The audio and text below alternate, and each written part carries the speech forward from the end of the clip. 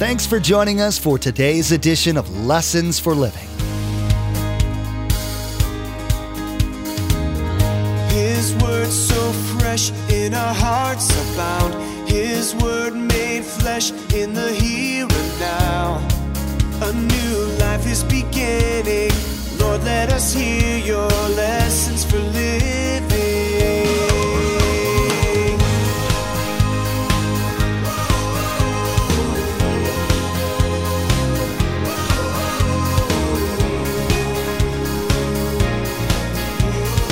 Lord, let us hear your lessons for living. What was God's design? It's never changed. Permanent monogamy. One man, one woman was and continues to be God's design for marriage. It's never changed. Well, Pastor Mark, the world's changed. We need to kind of get relevant, get it up to speed. Look, just read the Old Testament. It hasn't changed at all. Divorce, adultery, bestiality, you name it, the Bible speaks all of it. Nothing's changed. The heart of man is deceitfully wicked. It's interesting that for hundreds of years, scholars in the West have claimed that the Bible needs to be upgraded to remain relatable to modern society. Sure, reading the Bible in something other than the King James Version is reasonable after all. Not too many people speak that way anymore. But Pastor Mark will be teaching today that when it comes to morality, God's way is still the best. You'll find out that all of the things that plague society today aren't new, and that God has a solution for them all. Remember, there's quite a few ways to receive a copy of Pastor Mark's teaching.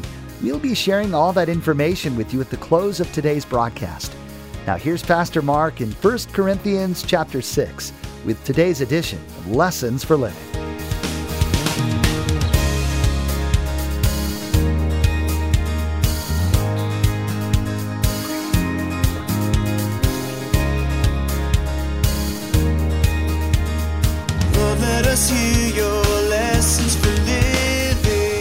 So second thing you want to write is this. But as a Christ follower, not everything is good for me. And you could even put in the parentheses, not everything is the best for me. Understand that some practices, though lawful, some things that are fine, really could have detrimental effects on the believer's walk with Christ or in the lives of the others. Later on in Romans, Paul says this, I have to be careful as a believer that I don't stumble other believers. Now that has some guidelines in both ways. But see, I'm not free just to live to myself. So I have to be careful, i.e., so you'll understand, typically communion would have been taken, celebrated with regular wine. So what do we use for communion? We use grape juice. Now why is that? Because we have lots of people in our congregations who came from a life of what? Alcohol. So we don't want to stumble them. So it's okay. It's not about what's in the gling anyway. It's about recognizing it's a representation of the body of Christ. So there's lots of things like that we have to be very careful about. In other words, understand that some things in life are not the best for me. Now, I can't tell you how to use your time wisely. Remember, love God, love people, and use my time for the kingdom of God. I can't tell you the best way to do that. You have to decide that. It might be lawful to do all kinds of things. Now, let's turn to Hebrews chapter 12 just quickly, because I want you to see some things could hinder your race with God. They may be okay for some Christians, but maybe not for you. So we're not into legalism. We're not trying to sniff out sin. But I think there's some common sense things. Later on, we'll get into it about eating meat and all kind of other things that will come up. Look at Hebrews chapter 12, verse 1. Therefore, since we are surrounded by such a great cloud of witnesses, let us throw off everything that hinders and the sin that so easily entangles. So some of the things that hinder us are not sin. They're just not the best thing for us. I can't tell what that is for you. You have to decide that. Then he says, there's this kind of over-encompassing sin that somehow it's something that I'm always dealing with. Then he says this, And let us run with perseverance the race marked out for us. I have my race, you have yours. As we're doing that, don't put your eyes on the world. Fix your eyes on Jesus, the author and perfecter of our faith, who for the joy set before him, he endured the cross, scorning its shame, and sat down at the right hand of the throne. Now, again, I can't tell you which are good or best for you. That's for you and God to work out in your own life. And I can't judge somebody else, and you don't want to have them judging you. I'll just mention some things that are good, but if taken out of context and not spending time wisely, could hinder your race from God. Sports, hobbies, food. I'll just move right along after that one. Computer games, smartphones, Facebook, Twitterers, travel, vacation, watching TV. You can add the list. We have so many things today that take our time, don't we? Sorbus. Not bad things. If they're under control. If they don't control you. Now, let's go back. What's Paul saying in verse 12, 1 Corinthians 6:12? Watch how he puts it. I love how he puts it. Everything is permissible for me, but not everything is beneficial. A lot of good things, but they're not the best. Then he says this, everything is permissible for me, but I will not be mastered by anything. I want you to understand this principle. The only power that should control our lives is the Holy Spirit.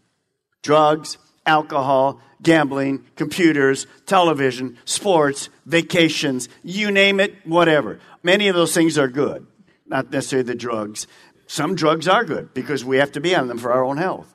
But what I'm saying is you have to understand that I don't want to be in the control of a substance or a game. Many Christians are controlled by money and their next door neighbor. I got to have this. I got to have that.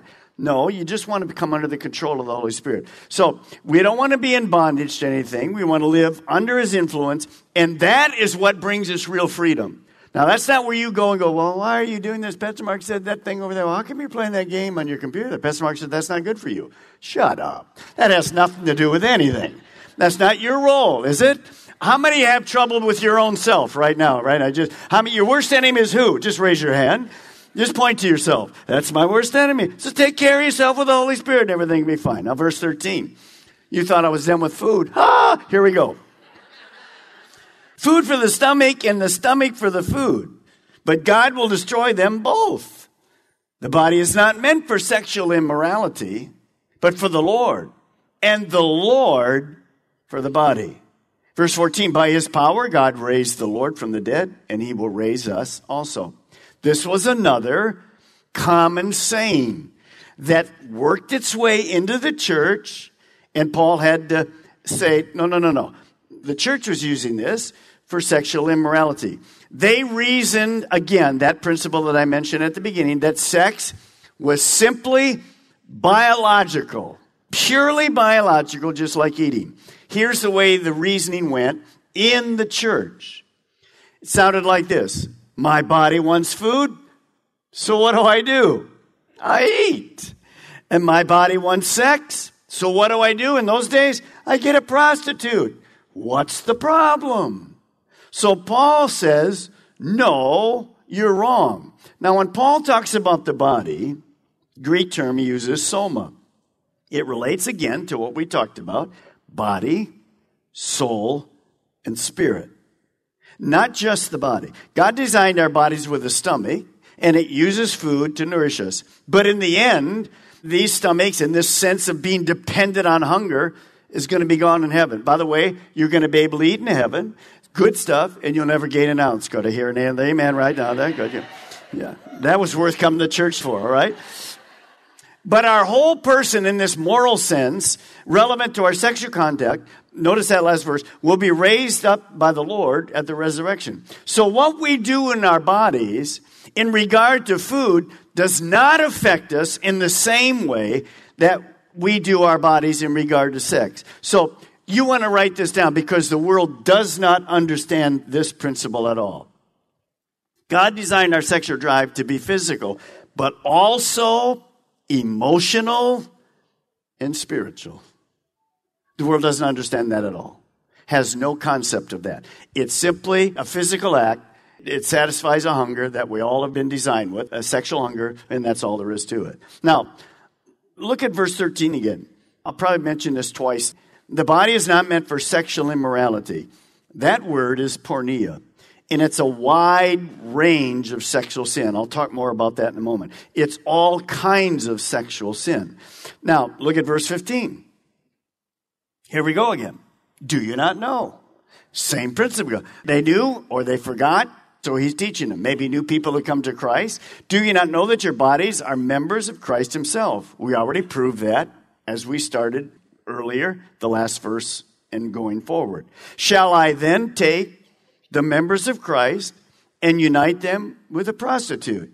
Now, Paul doesn't beat around the bush. What does he say? Never. Now, we wouldn't necessarily put prostitute in there. We put a friend, hooking up, whatever, all kind of things that we do today. In those days, it was the prostitutes. It was from the temple. Well, it's from the temple. It's okay. Money goes back to the temple, pagan temple. What is wrong with you? Paul says. Now look at verse 16. Do you not know, here we go again, that he who unites himself with a prostitute is one with her in body? Now where'd that word one come? You'll see it. For it is said, the two will become one flesh. But he who unites himself with the Lord is one with him in spirit. What Paul was saying is this. Whenever a believer commits immorality, he or she is dragging that union with Christ into an illicit spiritual relationship. You say it's sinful. And so if a person, a Christian, is having sex outside of marriage or extramarital affair or before marriage, and they're Christian, who's living in them? God is. So they're dragging a sinner into a sinful situation. It's not just the body, it's body, soul, and spirit. So it's not physical, but this intercourse involves the whole person. Now notice in these verses, where does Paul go back to? He goes back to, and we won't go there, he goes back to Genesis 2:24. He goes back to the very principle that God, when he designed marriage, what it looked like. Paul goes back to the design of sexuality, which was limited by God back then, only within marriage. One man, one woman, no change. One man, one woman in marriage for life. That was the design of God. Even in Matthew, Jesus said, haven't you read? When they ask about divorce, can I divorce anybody? Haven't you read? Let's go back to the beginning. See, the beginning was one man, one woman for life. Family came from that. The family knew about God from mom and dad loving God. Kids were raised. The next family went on. That was a society. That was how we worship God. There was no church. There was no school. There was no government. It was man worshiping God with a wife, loving each other, enjoying the sexuality God gave him. From that came children. Children would learn about God. So that has never changed. Does that look like our society today? No, far from it. I'm sad to say, does it look like our society in the church today? No. So Paul could be writing these very same things. Genesis 2:24. Two shall become one flesh.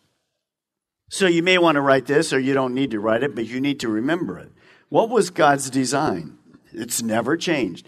Permanent monogamy. One man, one woman was and continues to be God's design for marriage. It's never changed. Well, Pastor Mark, the world's changed. We need to kind of get relevant, get it up to speed. Look, just read the Old Testament. It hasn't changed at all. Divorce, adultery, bestiality, you name it, the Bible speaks all of it. Nothing's changed. The heart of man is deceitfully wicked. So this premise, I like what Warren Wiersbe says. Listen to Warren Wiersbe. Sex outside of marriage is like a man robbing a bank. He gets something, but it is not his, and he will one day pay for it. Sex within marriage can be like a person putting money in the bank, their safety, security, and he will collect dividends. Could I hear an amen? Now, come on back. All right, now. I do want you to turn to Genesis 2 for a moment, because you have to see God's design. Now, as you're turning to Genesis 2, let me just remind you of one thing. Do not, when you begin to read these things, say, well, this is God's restrictive. He's against people. He's against fun. He's against fulfillment. Not at all. That's the way the enemy worked with Eve. Well, God's trying to keep you from having a great life. He said, you can't go to that one tree. That was foolishness. Now let's look it down to verse 22. Then the Lord God made a woman from the rib he had taken out of man, and he brought her to man. And the man said, this is now bone of my bones and flesh of my flesh. She shall be called woman, for she was taken out of man. For this reason, and there's a lot of marriage things here that we can't get into. For this reason, a man will leave his father and mother and be united. I use, when I teach on this, called superglued to his wife. And they will become one flesh. If you've ever superglued anything, you become one flesh. And the man and his wife were both naked, and they were so embarrassed. Is that what it says? No, not at all. Well, now, who designed them naked? Why didn't God design Adam and Eve with clothes on to start? Because sexuality was perfectly pure and wonderful. So, you see this great gift of sex. We've already talked about it.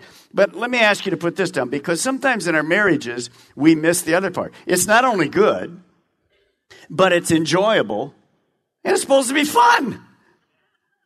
Could I hear an amen on fun? Some are out there. Okay, fun. And Christianity, sometimes because of history, misses all this. God is the one that designed each of us. In this room, everybody listen to me, there's only two of us. A male, female, a man, and a woman. And we have all the kids today, they go, well, we're going to have to live together because I have to see if we fit and it works. Let me tell you, it works. It always works. You can relax. That's a foolishness from the enemy. So how does God look about sex? What does God think about sex? I don't have time, and I don't want you to get off track because none of you remember anything I said.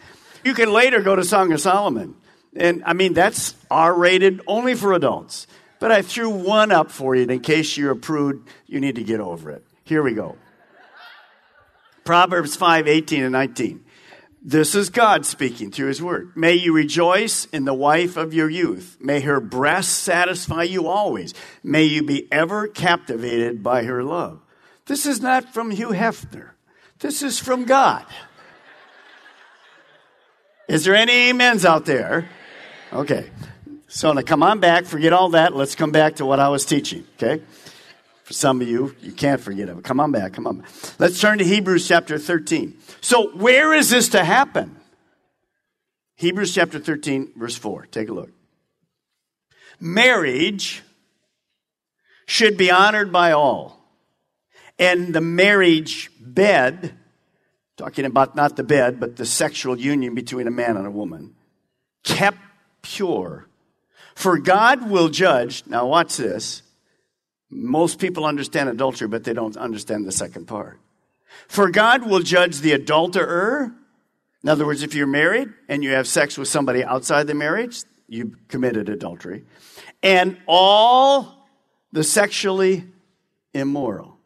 There's back to that again. The marriage bed is basically sexual intercourse. In this one verse, God defines sexual sin before marriage and after marriage. It's right in front of us. For our own good, God did those boundaries. He set them because he knew man. Now, may I write this or say this to you? You don't need to copy it, but you need to understand it. Any intimate sexual activity outside of marriage is sinful and destructive. Notice, God won't bless adultery. He will not bless sexual immorality. In the long run, it hurts all of us. Sin is destructive. And so the sexually immoral basically is talking about before marriage, sexual intercourse. Living together before marriage is a sin. It's simply a sin. Of course, homosexuality, lesbianism, bestiality, incest, oral sex, friends with benefits, hooking up, undressing, touching someone sexually, all of those things, all of those things before marriage, absolutely wrong. Absolutely a sin. Within marriage, lots of different things are allowed.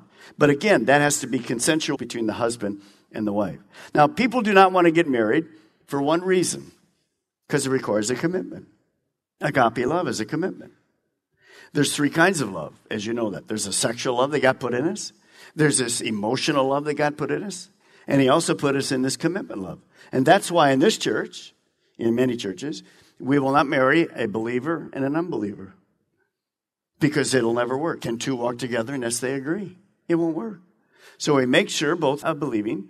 And of course, we have so many new people that come. They understand adultery was wrong. They understood that, but they never knew, because of our society, that being together before marriage was a sin. So we have to be very kind, and we help them, and we give them hope, and we separate them and tell them, okay, here's how it is. Here's what the Bible says, and it's not bad for you. What you've done is done. Now let's get on the right path, and we'll help you. And we have many couples that go, okay, I want to do it God's way. Praise the Lord, amen? Because that's a good thing. Now, couples that live together before marriage, we know there's all kinds of stuff with that. 50% greater chance of divorce. That was a 50-year study. 50% more chance of divorce than those that don't live together. So what am I saying? Pretty simple. In our latest term, there's probably more with the young kids or whatever, but hooking up. What is hooking up? Hooking up was any kind of sexuality, doesn't matter what it was, and it was only a physical act. Has nothing to do with anything else. That's wrong. It's simply wrong. So here's the next thing you want to write. It goes like this. Sexual intimacy is reserved only for the marriage relationship. By the way, it should be in the marriage relationship. Now that sounds strange, doesn't it? But you'll discover that Paul has to begin to speak about it because it isn't in many marriage relationships. It's non-existent. Paul says that's wrong. What is wrong with you? So, isn't it amazing that God speaks to every single aspect of our lives? Every single thing. And I know some of you've come from a church and maybe you go like, Pastor Mark, why would you talk about this stuff? Well, God's talking about it. Where are you going to read it? Pastor Mark, our kids don't need to hear this. By the way, you know who they should hear it from first? Parents. Absolutely. Well, I don't know that. Parents. Well, I'm not sure. They know more than you know. Just teach them. Maybe they can teach you something. But teach them back to where? The biblical principle. Because they are not hearing this in school anywhere. Now, let's go back to verse 18. What do we do with this amazing sexual drive that God's given us? That's for good within marriage. What do we do with it? Well, Paul tells us. The scripture tells us. Look at verse 18. Flee from sexual immorality. All other sins a man commits are outside his body. But he who sins sexually sins against his own body. Today, Pastor Mark taught about the timelessness of the Scriptures. You learned that the things that go on today really aren't much different than what happened thousands of years ago. You found out that the Apostle Paul had good advice for the Corinthian church, which was trying to figure out what sexual behavior was godly and what sexual activity wasn't. We know social media is a big part of everyone's lives, and it's a great way to stay connected with each other. We'd like to add a little bit of joy and Jesus to your Facebook and Twitter pages, so come like and follow us. You'll be able to keep up to date with all the latest information about Pastor Mark, the ministry of Lessons for Living, and the church behind it, Calvary Chapel, Melbourne. Visit lessonsforlivingradio.com and follow the links to connect. That's lessonsforlivingradio.com. Next time, Pastor Mark will be wrapping up his teaching in 1 Corinthians chapter 6, verses 12 through 20. You'll hear more about God's original intent for men and women and where sex is involved in that relationship. You'll find out how Satan has corrupted the concept of sex and how listening to God can help fix relationship problems you might be having in your marriage. Well, that's all the time we have for today's broadcast. From all of the production team here at Lessons for Living, we want to say thank you for tuning in and may God bless you. And together, let's do life right.